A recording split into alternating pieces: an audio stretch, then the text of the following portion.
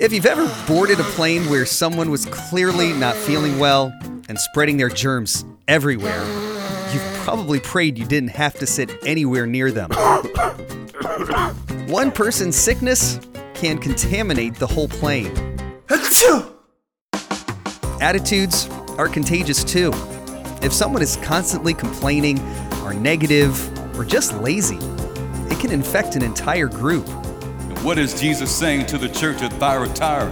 He's saying that you got a rotten apple in your midst. And if left unchecked, it's going to cause irreparable damage to the other members of the body. Welcome to Simple Truths for Life with Charles Tapp. Here, we hope you'll find answers to some of life's everyday struggles. You can learn more by visiting simpletruthsforlife.org. If you've ever thought that you have no effect on other people, well, you might want to take a look in the mirror. This week, Charles Tapp continues with the 7th part of his series, Christ First, a journey through the book of Revelation, as he tries to prevent the church from being contaminated by the bad apples, and how we can be a positive influence on those around us. With his message, One Bad Apple. As we are continuing our series, as we've been going through the book of Revelation, I want to begin this message today by saying something that I've been saying all throughout this series. And I'm saying it again because I think it bears repeating. And it is simply this, that the book of Revelation is not so much about the future and what the future holds, as it is about the one who holds our future. For so many times we get caught up in Revelation wanting to know, when is this going to happen? When is that going to happen? What does that mean? What does this mean? And we miss the essence of what the book is all about. From Revelation chapter 1 all the way through to the end, here's what the letter that John saw in vision is all about. It is not about the future and what the future holds. No, it is about the one who holds our future. And our future today is held in the mighty hands of God. And from the very beginning, this message is conveyed by the way Jesus is portrayed throughout the entire book of Revelation, especially in regards to the role that he plans to have in the lives of his members of these churches in the first century in Asia Minor. And although these were 7 literal churches made up of communities that lived and breathed and worked as any human community would, they play a much larger role in that they represent something that is very unique and something that is very significant. And that is simply this. These 7 churches represent the church of God from the very beginning throughout the endless ages of time. And it is clear from the very onset in John's vision that he was given on the Isle of Patmos that Jesus is whatever his people, his church, needs him to be. How many of you know that to be true? That Jesus is whatever we need him to be. There was an old gospel song that said, God is. You remember that? God is the hope and the strength of my life. He moves all what? Pain, misery, and you don't know what I'm talking about, do you? God is. What is God? He is. He is everything from A to Z. He is everything from Alpha and the Omega and everything in between. In the introduction to the 7 churches, John makes it clear that above all things, Jesus first and foremost is the faithful witness, the firstborn from the dead, and the ruler over the kings of the earth. And that's important because the image we see of Jesus from the beginning of Revelation is not the Jesus on the cross. It is not the Jesus that is being beaten in Pilate's court. It is the Jesus after the cross. It is the Jesus who is victorious over death, hell, and the grave. John makes it clear that this is the Jesus. It is the glorified Jesus. It is the victorious Jesus that has his church in his hands. And whatever his church needs him to be, that's what he is. And as we read the messages to each individual church, we see that Jesus is portrayed in a way that is unique to each church's situation. To the church at Ephesus that was known for losing their first love, their zeal, he is portrayed as the one who holds the seven stars meaning the seven churches, in his right hand. And the biblical metaphor for the right hand of God is simply symbolic for the omnipotent power of God. In other words, John is saying that the God who holds you in his hand is the almighty, powerful God. To the church at Smyrna, known as the persecuted church, Jesus is portrayed as the one who was dead but has now come to life. To the church at Pergamum, the church known as the compromising church, Jesus is portrayed as the one who holds the sharp, two-edged sword in his hand. And this is important because if you remember, it was at Pergamos that this was the first city in Asia to have a temple that was dedicated to the worship of emperors. And if you did not bow down and worship the emperor or make sacrifice to him, you could be severely punished, and even your life could be taken on the spot by the sword.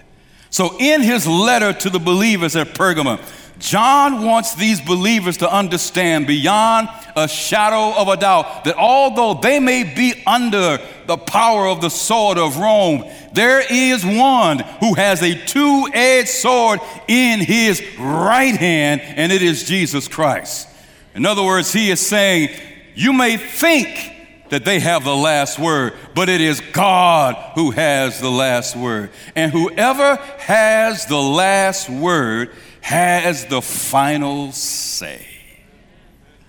That's not just important for us as a church today as we go through some very turbulent times, but that's important for God's people today. For many of us are going through some very turbulent times and we're thinking that the enemy has won. Newsflash, God has the last word. You think our world is falling apart? You think our country is falling apart? It may be, but God has the last word. You may think the evil forces in your life are about to win. God has the last word. And whoever has the last word has the final say. And we as the people of God need to start living our lives as those who believe God has the last word. We need to stop being so overly anxious and worried about everything that's happening in the world today. That's the way the world should operate. Those who don't know God. But for those of us who do know God, we should not be surprised. Looking in the news, reading the news, watching it on television, I see Christians going, oh my God, what is going on? Really? God has the last word. Today I want us to transition to the fourth of these seven churches of Revelation. Although the smallest and least important of all the seven cities, out of all the letters written to the seven churches of Revelation, the letter to Thyatira is the longest. Let's take a look at a portion of that letter as we turn to Revelation chapter 2, as we read verses 18 to verse 23. To the angel of the church in Thyatira write, these things says the Son of God, who has eyes like a flame of fire, and his feet are like what? Fine brass. In other words, God can peer through and know everything we're thinking about, but yet he is the God that is stable. No one can move him. He says, I know your works, your love, your service, your faith, and your patience. And as for your works, he says, the last are more than the first. Verse 20. Nevertheless, I have a few things against you, because you allow that woman Jezebel, who calls herself a prophetess, to teach and seduce my servants to commit sexual immorality and eat things sacrificed to idols. And I gave her time to repent of her sexual immorality, and she did not repent. Verse 22. Indeed, I will cast her into a sickbed, and those who commit adultery with her into great tribulation, unless they repent of their deeds. Verse 23. I will kill her children with death, and all the churches shall know that I am he who searches the minds and hearts, and I will give to each one of you according to your works. As we've noted previously, each letter to the 7 churches was basically Jesus' evaluation of their spiritual condition and the spiritual condition of the members that made up that church. And at the beginning of each letter, Jesus would always begin with a word of commendation to the church, a word of praise, followed by a strong word of rebuke.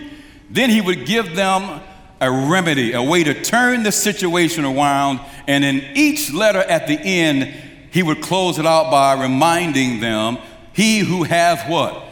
An ear, let him hear. But let's take a moment and look at Thyatira's commendation. What are the words of praise, the well-deserved words of praise that Jesus has for this church? First of all, it says that they have good works, not just good works, but the believers at Thyatira had ever-increasing work. For John said that the works they had at the end were even greater than the works that they had at the beginning. Then he commends them for their love, for their service, for their faith. And this never hit me before until this morning as I was seated at my desk around 4 a.m. and I was reading this passage again, and this is what came to me. What is Jesus really commending this church for? He is commending them for the working of the power of the Holy Spirit in their lives. Why do I say that? What is he commending them for? For faith. What is faith? It's a gift of the Spirit. What is love? It's a fruit of the Spirit. In other words, he's saying, I see God is at work in your life. The Holy Spirit is bearing fruit, and you are using the gifts that I was giving you to the glory and honor of God. And if that's the case, what kind of rebuke would you have for a church that is doing everything you want them to do? Parents, how many of you have children, small children, teenagers, young adults that do everything you want them to do? I'm getting some interesting looks back here. Huh? If you had a child that was the model child, did everything you wanted them to do, would you have a rebuke for them? I know all of you are model children, young people. Amen? They're wondering themselves. But Jesus does have a word of rebuke for them.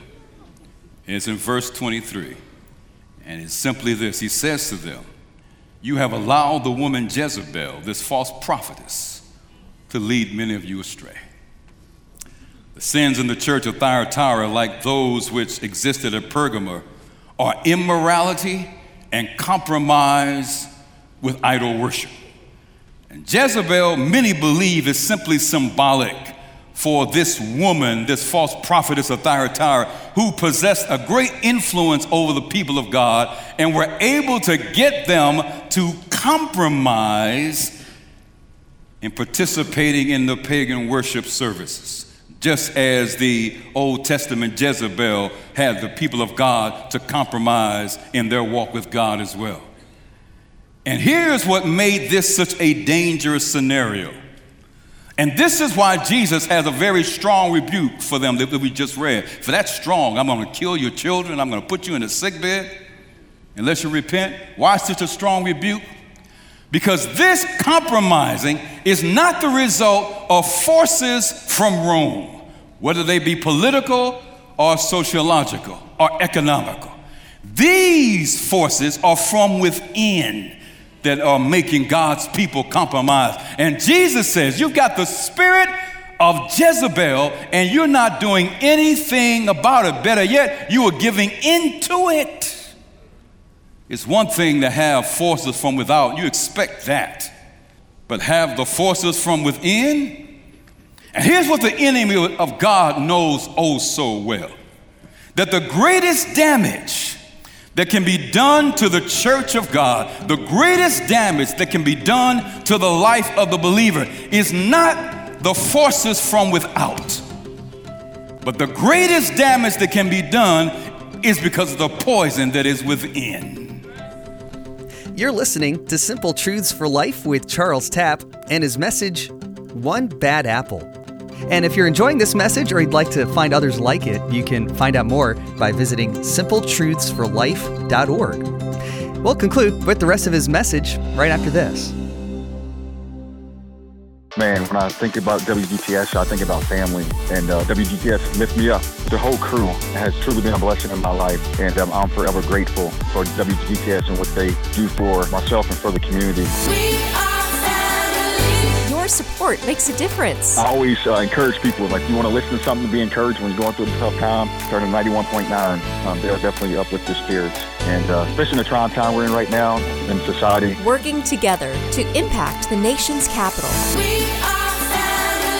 And I am forever grateful for the WGTS family, because that's exactly what it is, family. And we get to be a part of that as listeners, which is amazing. Listener funded. WGTS 91.9. Always encouraging. At 88.3 on the Eastern Shore. This is Simple Truths for Life.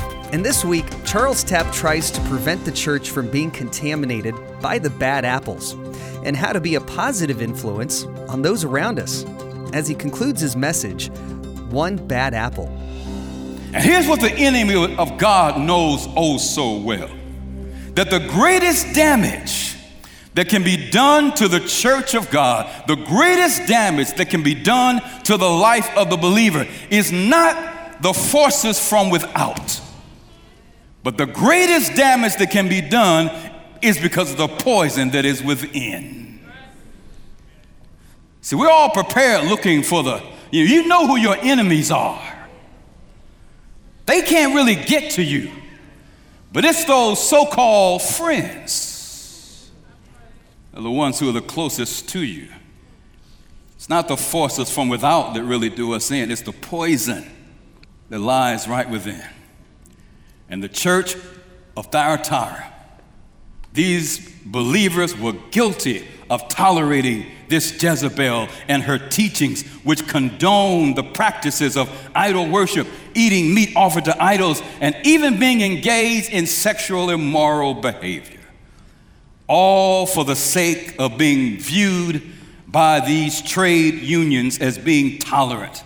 For when you look at the book of Thyatira, you will see that in the city, it was known for manufacturing of royal purple and these woolen goods. As a matter of fact, Lydia, the first Christian convert in Europe that we know from the selling of purple in Philippi, was from Thyatira. Please don't miss this. And the influence of these guilds or these unions or these associations had power upon the civic life.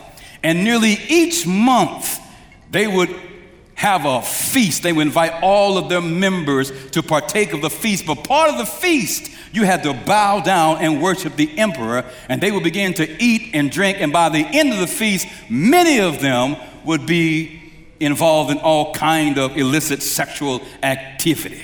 And if you did not accommodate these pagan practices, it could negatively impact your ability to get ahead and to advance in business if you were not willing to compromise your principles. And many of God's people today are compromising their principles on the job just to get ahead, just to get that promotion, just to get that advancement. But as I said earlier, what makes this such a formidable threat was that the pressure to compromise was not coming from these associations, but from someone who was already in the church, closely tied, closely knit to the other believers. I'm sure that most of us are familiar with the phrase, one bad apple can spoil the bunch, right? It's used to describe the impact that a person's negative attitude or their improper behavior can have on those with whom they are closely associated. And if you've ever had a barrel or a bowl of apples and one apple goes bad, one apple begins to decay and rot, if you don't remove that bad apple from that bunch, it will impact all the other apples in the bowl, even the good ones. Even Paul said, listen, a little leaven will go a long way. And what is Jesus saying to the church at Thyatira? He's saying that you got a rotten apple in your midst. And if left unchecked, it's going to cause irreparable damage to the other members of the body. And that's why I say to you as parents, I don't care how much your children complain, how badly they complain about you telling them where they can't go and who they can't go with. You better put your foot down. You're the parent, they're the child. Don't get it twisted. Thank you. Thank you very much. No, seriously.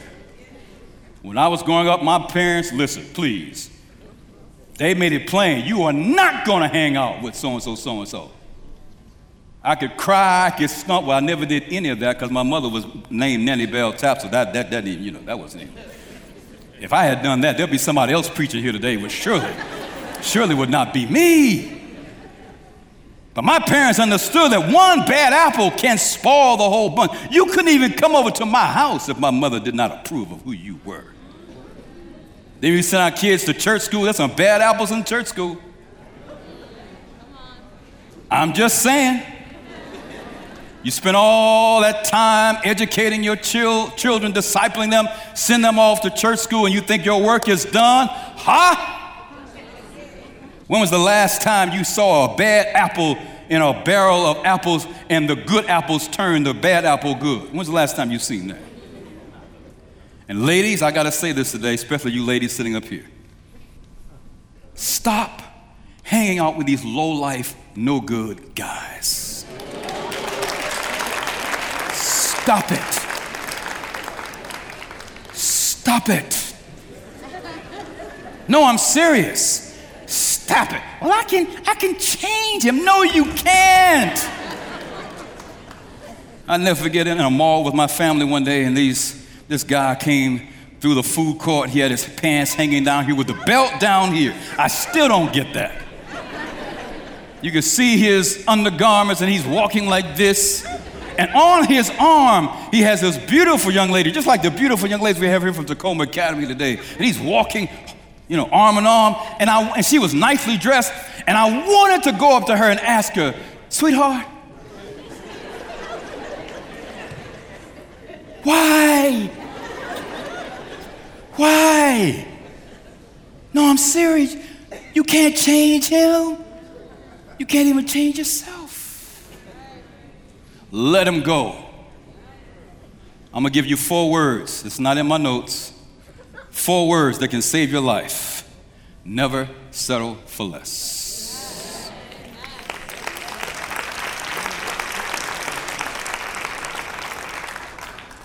One bad apple. Please. Let these guys go. Young man, if she's a bad apple, you better let her go. Because one bad apple can spoil the bunch.